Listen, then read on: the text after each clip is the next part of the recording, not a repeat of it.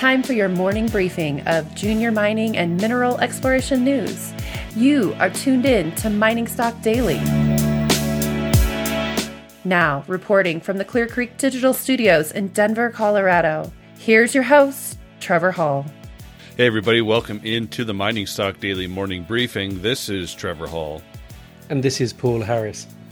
Paul, we are about to approach month end. I'm really curious what gold's going to do here. I know it's a little bit down yesterday, but this morning it's up to $1,986. But silver is closing in on $24 an ounce. Ripper.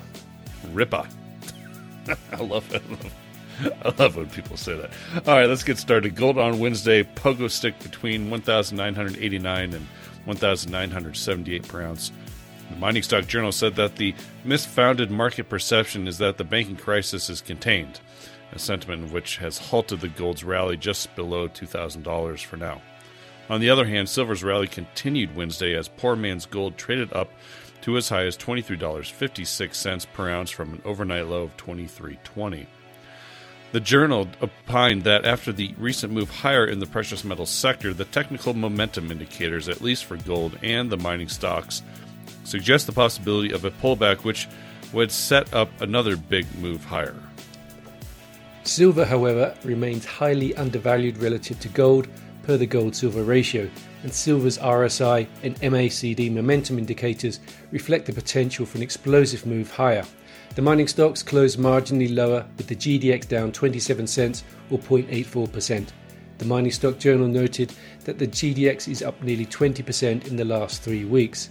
The newsletter added that it would welcome a technical breather in the mining stocks to remove the hot money from the sector. That said, the newsletter commented that the banking system problems are far from over and their next blow-up will send the precious metals soaring. We'll get to the news from the miners and explorers in a moment, but first a word about today's sponsor. This episode of Mining Stock Daily is brought to you by Western Copper and Gold. Western Copper and Gold is focused on developing the world-class casino project in Canada's Yukon territory. The casino project consists of an impressive 11 billion pounds of copper and 21 million ounces of gold in an overall resource. Western Copper and Gold trades on the TSX and the NYSE American with WRN. Be sure to follow the company via their website at westerncopperandgold.com.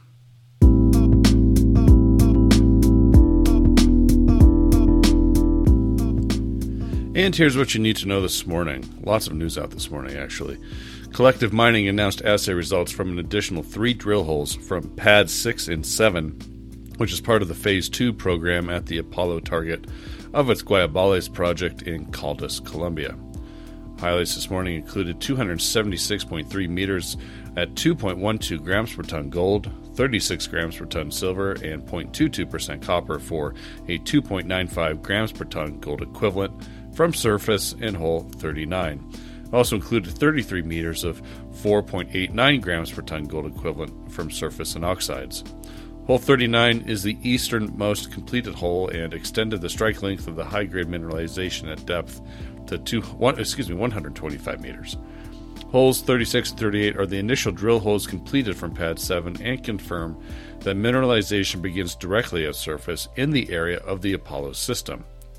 5 additional holes have been completed from drill pads 6 and 7 and all appear to have extended the area of outcropping mineralization, with assays pending. Deep drilling recently commenced from pad 6 with a hole designed to test for mineralization from surface down to a vertical depth of over 1,000 meters. Collective Mining trades on the Venture Exchange with CNL and on the OTCQX with CNLMF. I'll also add, I'm very excited to be visiting that site here in just a couple weeks. Integra Resources provided additional drill results from the 11,000 meter stockpile drill program at its Delamar project in Idaho. The stockpile and backfill drill results included long intervals of gold equivalent grades similar to, if not better than, other in situ targets drilled at the project. Highlights included 50.3 metres grading 0.57 grams per tonne gold equivalent and 32 metres of 0.41 grams per tonne, which also included a 1.5 interval of 4.23 grams per tonne. At the Florida Mountain Stockpile and Backfill drilling program, drilling returned 33 32 meters grading 0.63 grams per ton gold equivalent and 76 meters of 0.74 grams per ton, which also included a 1.5 meter interval of 7.42 grams per ton. Integra has drilled more than 10,000 meters in 262 drill holes as part of the stockpile drill program, and drilling is increasing the company's confidence that this material, a portion of which was included as a pre-stripping cost in the company's 2022 PFS, has the potential to increase the heap leach mine life and further enhance the robust economics presented in the PFS. Integra Resources trades on the TSXV under ITR and on the NYSE American under ITRG.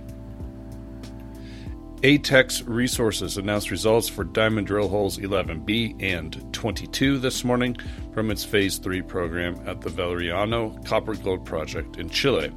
In fact, hole 11B confirmed a new high-grade porphyry trend called the Western Trend on the Valeriano project, which expands the mineralized corridor over 300 meters to the west of the central trend and is open along strike for expansion.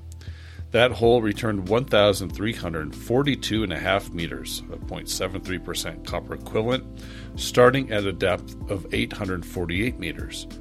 Hole 22 returned 970 meters of 0.51% copper equivalent.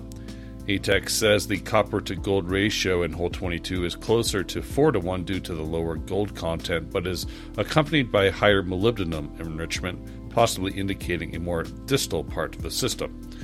The company also noted that two holes 23 and 24, are being drilled to the north and south of hole 11B to define and extend the mineralization along the western trend.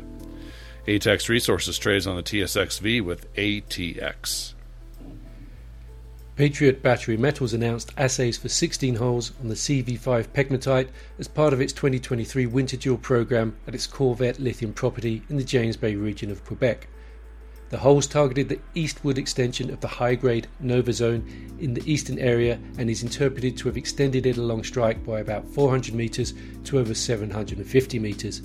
Geological modelling supports a continuous spodumene mineralised zone of variable thickness at grades of 2 to 5% Li2O, occurring between vertical depths of 125 to 325 metres. Drilling highlights included 83.7 metres grading 3.13% Li2O in hole 105. 6 rigs are working at CV5 and will continue until April 20th, when drilling activity will be paused to accommodate the goose harvesting season. Exploration will resume in late May, which will culminate in an initial mineral resource estimate in the June quarter on CV5.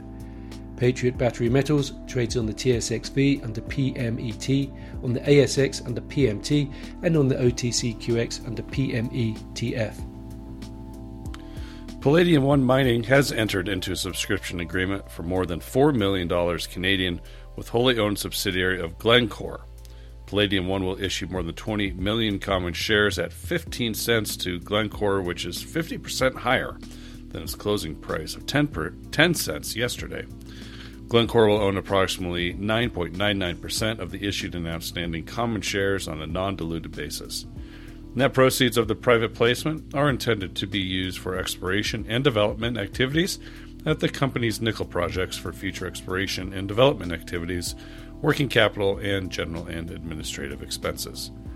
Palladium One trades on TSXV with PDM and on the OTCQB with NKORF. Aldebaran Resources said its largest shareholder, Route 1 Investment Company, together with senior management, agreed to an early exercise of 4.7 million warrants at 70 cents for proceeds of 3.3 million Canadian. An additional 5.3 million warrants will remain outstanding. The company has secured a fourth drill rig to expedite drilling and testing an encouraging geophysical anomaly adjacent to and underneath the resources at its Altar copper project in San Juan, Argentina.